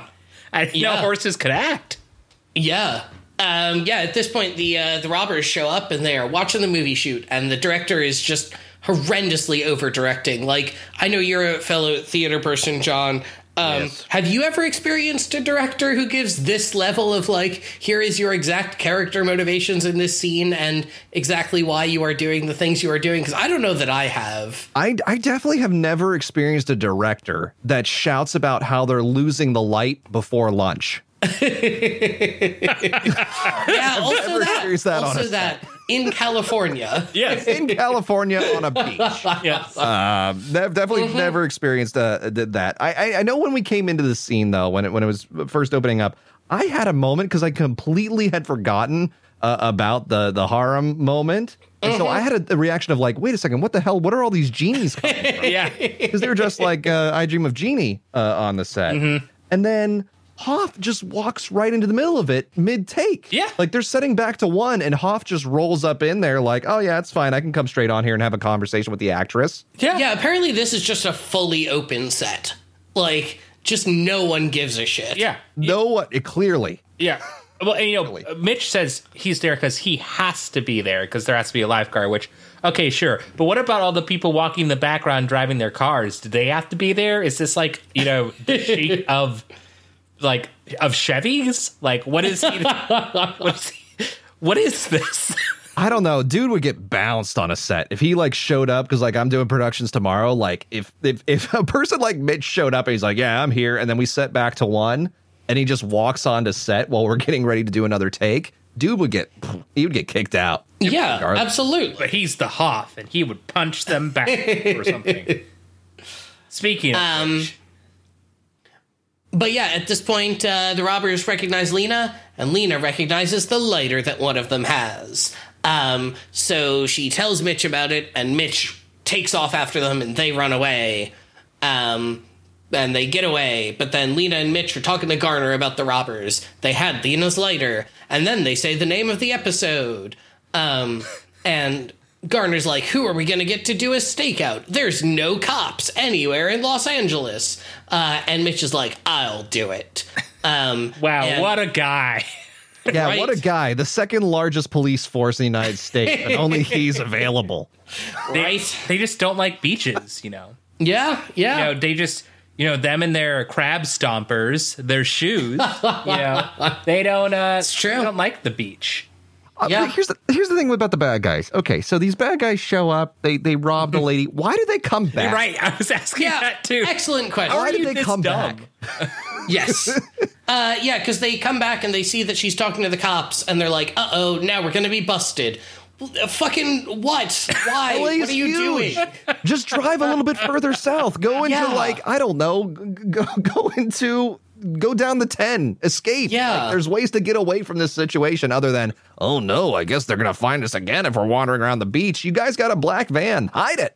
Yeah. Yeah, I mean, no one's going to notice that giant black van at the beach, especially not next to a bunch of Corvettes, am I right? In a Yeah. harem film. Yeah. Yeah. Well, look, sometimes the Sheik needs to get in his van, and I don't know what Sheiks do, so. I don't think the actor playing the Sheik in that scene knew. No, he doesn't. No.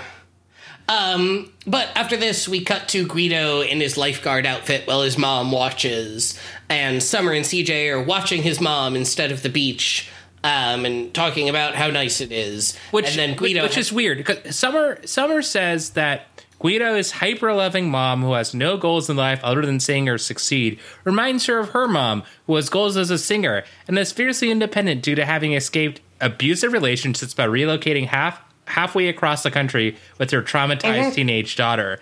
That sounds exactly like Guido's mom, right? yeah, Totally. not exactly. And then she clarifies, oh, it's because his mom is proud of him. And I was like, oh, Yes. okay, so the normal mom thing. Okay, great. But like very proud of him. It's not like I'm proud of you for doing that. It's not, no.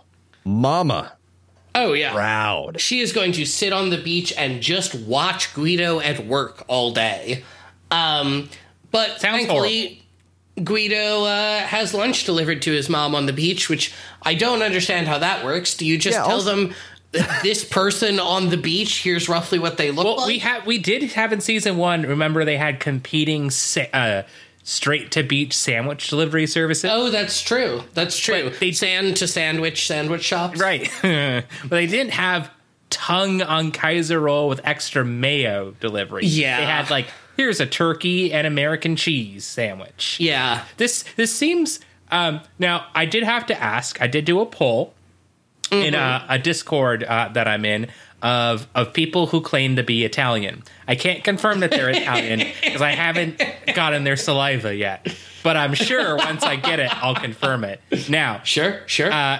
tongue on a Kaiser roll and extra mayo doesn't seem very old country Italian, but I thought I would ask you, two Italian folk, is this what they eat in the old country? Explain. I mean, tongue isn't that far off. But I don't feel like. What do you mean not far off? Like, is it like foot? Like tongue, foot, you know? Like, well, I mean, the tongue's involved anytime you're eating, so. Anytime you're eating a foot. Mama, especially with Oh, mama. yeah. No, gabagool is really what we go for usually. We need the gabagool. The most cursed thought of my mind is any time the tongue is involved any time you're interacting with the foot is the cursed thought going through my mind. Michael. Is that as cursed as the fact of the delivery man still kept their like chef hat on while they were delivering the More cursed. Yeah. Yeah. just fresh made food and wandered on the beach? Yeah, it's This is my, yours. There you go. My 2-star Michelin restaurant. You know, some people like Jiro dreams of sushi. I have chef dreams of tongue. That wasn't a great joke. Move on. Yeah, you know. They They can't all be hits. They can't all be singers. Yeah. Yeah. Also, it made me very jealous because I fucking miss Kaiser rolls and I can't find them anywhere in Seattle. But it's fine. I'll survive, I guess. I'm sure there's a place here that has Kaiser rolls. There's gotta be, right? I mean, I haven't been able to find one, but You should just must be. I mean, I'm sure I could do like 40 seconds of Google searching and find a place. Yeah, maybe. Yeah. But at this point, Summer and CJ get called away to a rescue, and Guido is still there in uniform when someone comes up to him asking him to rescue her son. So he goes into the ocean to save the kid. So Guido has to watch the water. Don't they have other lifeguards to do this? Like, you sure won't send everyone to the Riptide. Dude, Baywatch is a Highlander like model. All right, there's only one. There's only one cop. There's only one. There's only one Highlander. And there's only one Guido. The Highlander. I do want to see the Baywatch Highlander crossover. Guido, the Highlander of Malibu. Yeah. Can you imagine it? Oh, man. Oh, I love it. But yeah, so Guido has to do a rescue, and thankfully the kid survives as he's giving, I mean, I would say bad CPR, but it's roughly on par with all the other CPR we see in this show. Well, Yeah, I had a question about that. He was not doing a proper breath technique. He was just kind of like loosely breathing and not pumping the water out of the kid. So a repeated joke, I say in quotation marks on this show, is that CPR is so close to kissing that everyone wants to be paired up with the prettiest person so that they can make out when they're practicing CPR. like in the This Sandlot. show is terrible. But you know what isn't terrible? There's a very interesting moment here I want to talk about, which is Please. So Guido does the CPR and the kid is saved. And then you take a look at him and something has changed. By the way, this is a bit. You don't have to keep in the fact that I'm saying this is a bit. Actually, why not do it? It's probably funnier that way. You see, It's also less work for me. Yeah, okay.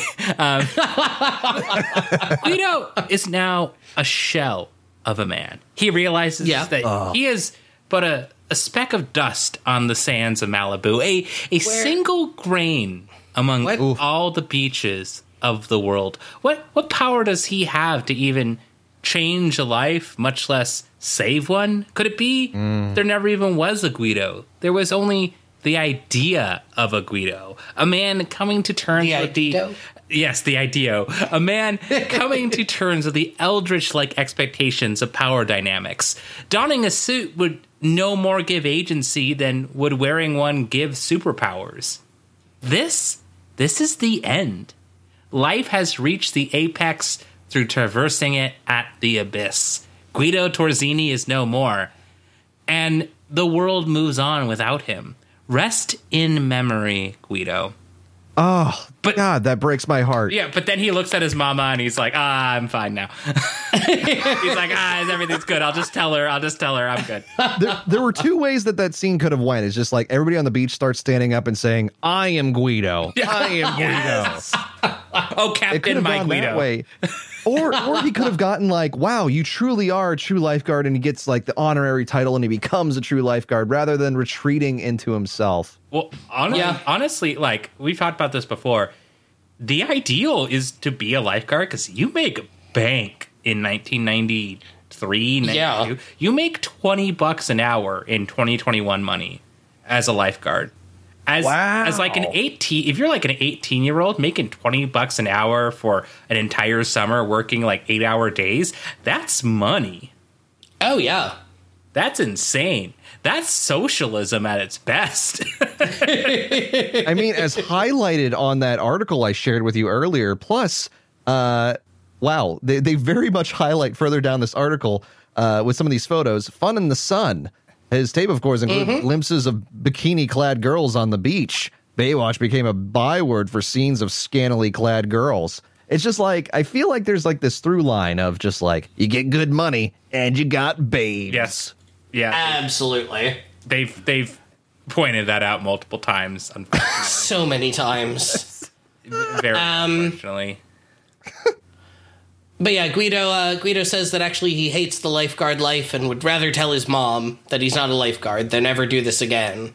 But then we get to see Mitch on Stakeout with Garner. In the robbers full, show up. in full Canadian tuxedo. That's what I was about to say. yeah. His denim lean he's got in that scene. Oh, looking through it, like, why did you get that lean on? And then you're looking at the binoculars towards the ocean. Like, if you're staking out, why are you looking at the ocean? Excellent question. Because the robbers show up behind them on roller skates with kite surfing kites. Wait, what? And I was so mad that they weren't just like doing cool rollerblades. They don't do that in our version. Really? Yep. They Oh, we don't have that scene. That's what I was thinking about. Yeah, because they have the stakeout, but we don't get any of it. All what we got happens is is stakeout. they have Mitch looking through the binoculars, and they cut to Garner in his amazing tracksuit, just randomly accosting those two dudes. Yeah, well, no, accosting dudes, accosting a woman who's rinsing herself off post beach, like just putting his hands on random strangers, and then going, "Oh, no, sorry," and going to get Mexican food. Very important. Yes. Oh, I get all of that. I wrote down here a keynote. It was taco and objectify women time. But yeah, at the very beginning of this stakeout scene, in my version, the robbers show up in these like bright neon tracksuits carrying like kite surfing kites on rollerblades. And I was extremely mad that they didn't like rollerblade off a cliff and go kite surfing. That would have been amazing. Because that would have been so fucking extreme. I'm upset we didn't get that. Yeah. I'm really disappointed. All we got was denim, tacos, and uncomfortable touches. I mean, denim and tacos kind of sounds amazing, though. Yeah, it sounds like Seattle, honestly. It does. I mean, it sounds more like California than it does Seattle in a way. But it also sounds like the West Coast, basically. Oh, For yeah. sure. And so this scene climaxes, I would say. It climaxes with basically what you called out earlier, which is the black and white scene is now in color. Yes. Yeah, which was really fucking weird. I did not understand this. It made no fucking sense. I did not understand what the filmmakers were going for here. I'm so confused. But yeah, it ends with that, and then Mitch is going to go help Lena pack her stuff up and Garner wants to come with so that he can interrogate her, which is, you know, a good thing. Shouldn't you have already done that? Guess. Like you would think so. You have a police report. Yep, and also she's probably kind of traumatized right now because the robbers are back. Trauma, so maybe don't interrogate. Trauma doesn't exist, just like CTE doesn't exist. True.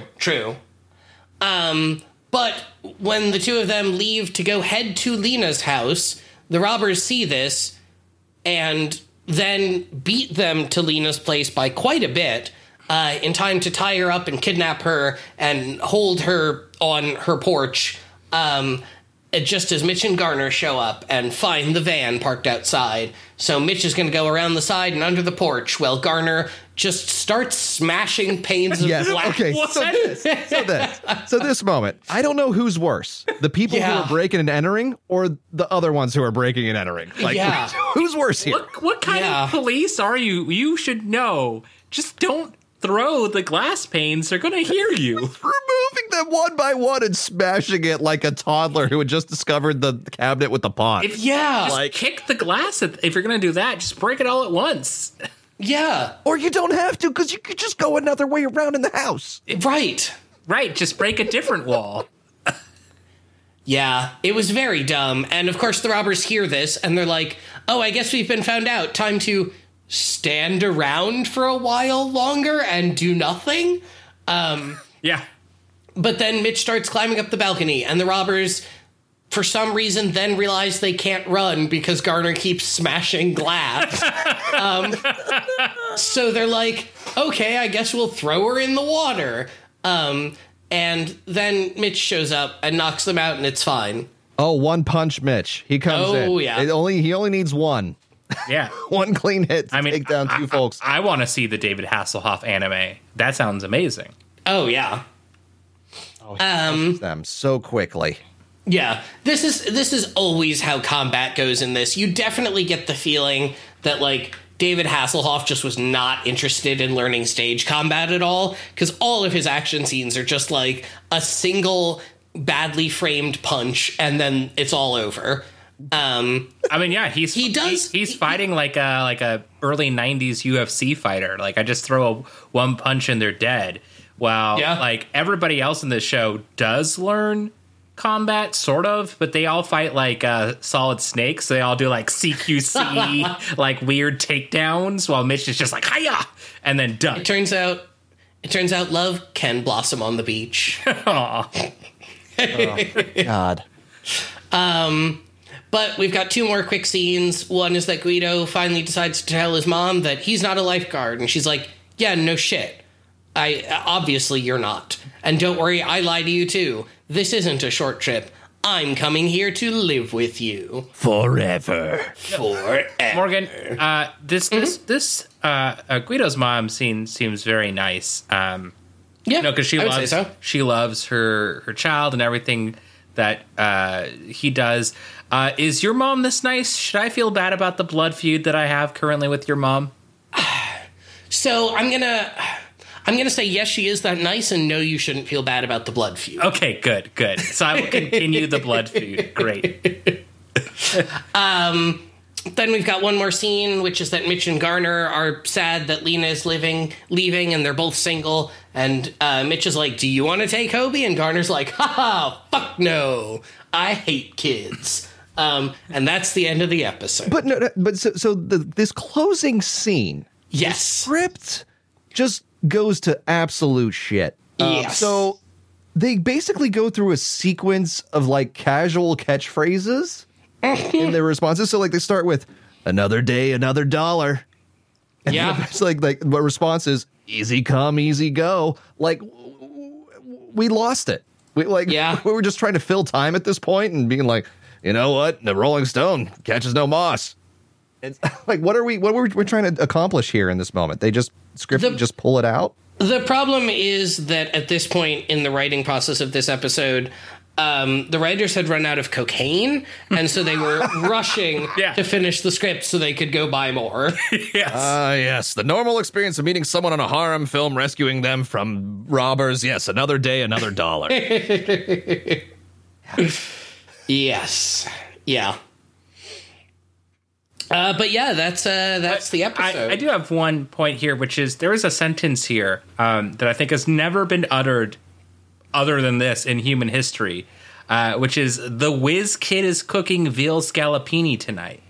And I want that to be the name of my autobiography. I think that's a beautiful line. So before we get into ratings here, I do want to read one of the IMDb ratings. Now, one of the ratings was someone randomly happened onto this episode of Baywatch and I don't think I'd ever watched Baywatch before and still gave it a 2 out of 10 and titled their belief requires suspension of disbelief beyond any mortal man. Whoa. But there is a 6 out of 10 rating. Now, normally, as people familiar with the podcast know, there is a Sandcrab 722 and a Sandcrab 277 who are completely different people on IMDb who give ratings somehow. Yep. But only Sandcrab 722 gives a rating this time. Ooh. And he gives it a 6 out of 10.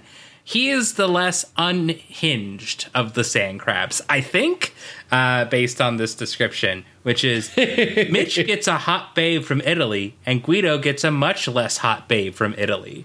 Mitch's storyline is cool, standard Baywatch stuff. Guido's is off the rails. His training is so ridiculously bad, it splashes out into genius. His visitor is shockingly horrible. excellent, and puke concurrently. Oh, All right. God. Yeah. Oh my God. But as far as our ratings go, on a scale of 1 to 10, where 1 is discovering that love is dead, and 10 is discovering that you have a gold prospecting 49er uncle who left you a gold boot in his will, John, how would you rate this episode, and what would you describe that experience as? Oh, man. You know, I went in with very low expectations. The way that I had believed Baywatch over the years to be was just pure objectification of women, exploitation of beach culture. But what I got, as I said at the start of this, was an epic. Yes. That began with an inciting incident that led to a budding romance, that led to conflict. The woman figure was being taken over by a potentially challenging figure, and so the hero had to usurp that and take that over and make sure they maintain control and also give birth to Amish babies simultaneously. While we had a subplot that was uniquely woven like the finest of mosaics, where we had the Italian. Effectively, it's a story of any, first generation Italian coming to the United States looking for that future that could give them John. Yeah. Having to call back home. Am I a success or am I not? And home arrived. It was a fantastic epic. I would say in terms of craft, I would give this an 8 out of 10. In terms of how I feel about humanity afterwards, I'm in the negatives. Oh, wow. can't be negative, and it's still a negative. Oof. Oof. It hurts. It hurts. Yeah. That's damning. Michael, how about you? What's your rating for this episode? I had a lot of fun with this episode. I was not expecting to have this much fun with it, and yeah, I really enjoy. And I know we keep saying this, but it's important to say that it wasn't racist, really, which is a good plus. Yeah. It was sexist, sure, but I'll gladly take the baseline of Baywatch, which is sexism, rather than sexism and racism. So there's that. But I had a lot of fun, and I'm going to give this a 7 out of 10. And I would say the experience of a 7 is the existence of the Sonic the Hedgehog the movie Discord server, which really came to us at a special time in life where someone sent me the tweet saying, there's a Sonic the Hedgehog the movie Discord server, join it now. And I said, okay, and I joined it, and I was in the first 1,000 people to join said server, and so I got a special role called Blue Blur, which made my name blue, and everyone's name was blue, and you couldn't read who was typing, which was a nightmare. And we ended up seeing all these different servers in there, like cosplay, fan art, Sega, Sonic's Chili Dog Corner, which they removed all the images of because someone started posting that Twitter account, Cakes with Threatening Auras. Yes. They started posting pictures from that, which Sega apparently did not enjoy. And then people started posting fan art of Dr. Robotnik setting up death traps for Mario, and they were like, whoa, we can't be murdering Nintendo characters in here. And it just got out of control. And I love it. I absolutely love it because it's the pure, unbridled, unified meme chaos that is the internet, but with the added benefit of it being Sonic, who is the ultimate meme icon, the ultimate furry. And I love Sonic. I legitimately love Sonic.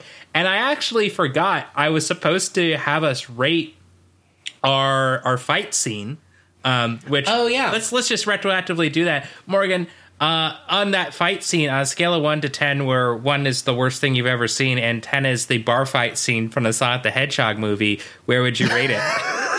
Now, just to clarify here, we're talking about the fight scene on the balcony where Mitch knocks them out with one punch. Yeah, and the Sonic the Hedgehog movie bar fight scene you have never seen because you've never seen the movie.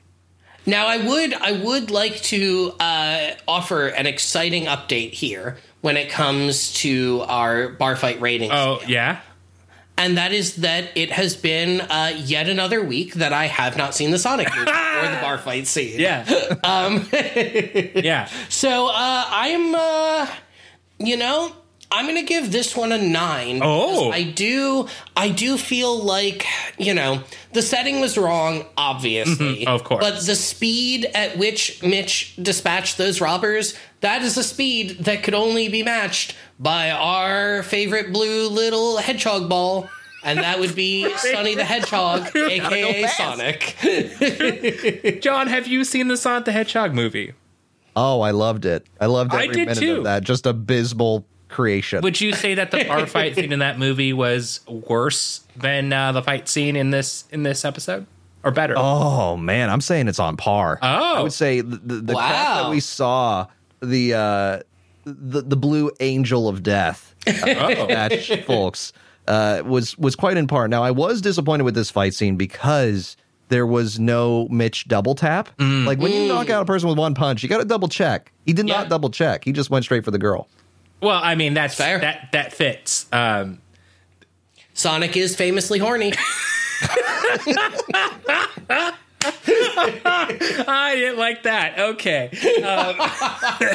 I mean, that's what my DeviantArt search history tells me. My DeviantArt search history tells me that for an episode of this podcast, I tried to look up Baywatch hentai and found nothing, which still disappoints me. Yeah. Hang on. You can try. I looked. I didn't find any Baywatch hentai. I found lifeguards, but not Baywatch. Oh, my God. Hang on. I think I might have found some. Yes. Well, please feel free to share it in this channel. This is already a cursed Absolutely. Discord. Oh, my God. I need to put this into an incognito window. Until No, that's fine. That's fine. In But fact, while you are looking up Baywatch hentai, Jesus. I'll go ahead and give my rating for this episode. I thought it was fun. There wasn't anything objectionable.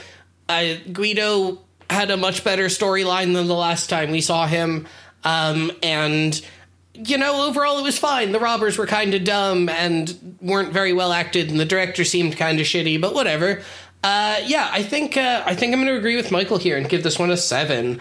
And I am going to say that a 7 is the experience of you finally get a fairly large role in a Hollywood movie, and you get to at least rent a Corvette for a while, and slap a dude, but when you get to set, the director kind of sucks, and it seems like probably the movie's pretty shitty and no one's gonna watch it. Sorry, it's like a UA ball. Oh, God. That's Oh, not no. Baywatch. Oh, no! That's Teen Titans. It is, but Excuse me. It's also Baywatch Teen Titans. Yes. A little help here, dear sister. Well, you know what? Honestly, this is still more wholesome than the Cool Cat Saves the Kids weird fan drawings we've Yes. looked at.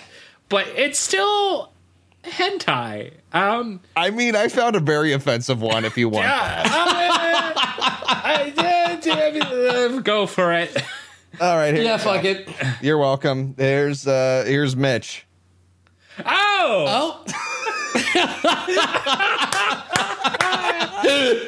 Why do people draw this shit? I thought it was going to be Excellent way worse question. than that. Honestly, I thought it was going to be Yeah. way worse. Wow, I am looking amazing. forward to clicking back into this channel next week and Oh my seeing God. that. Oh, y'all. We have a guest. Screw it. We have another guest this week and a guest Yep. next week. Oh, I'm gonna love this. Hang on. I found. Oh man, this one's Oh, no. called. Oh my God. Yes, Wait, please. hang on. Please, please. This one had an interesting title. This is Baywatch Part 2 Electric Bangaboo.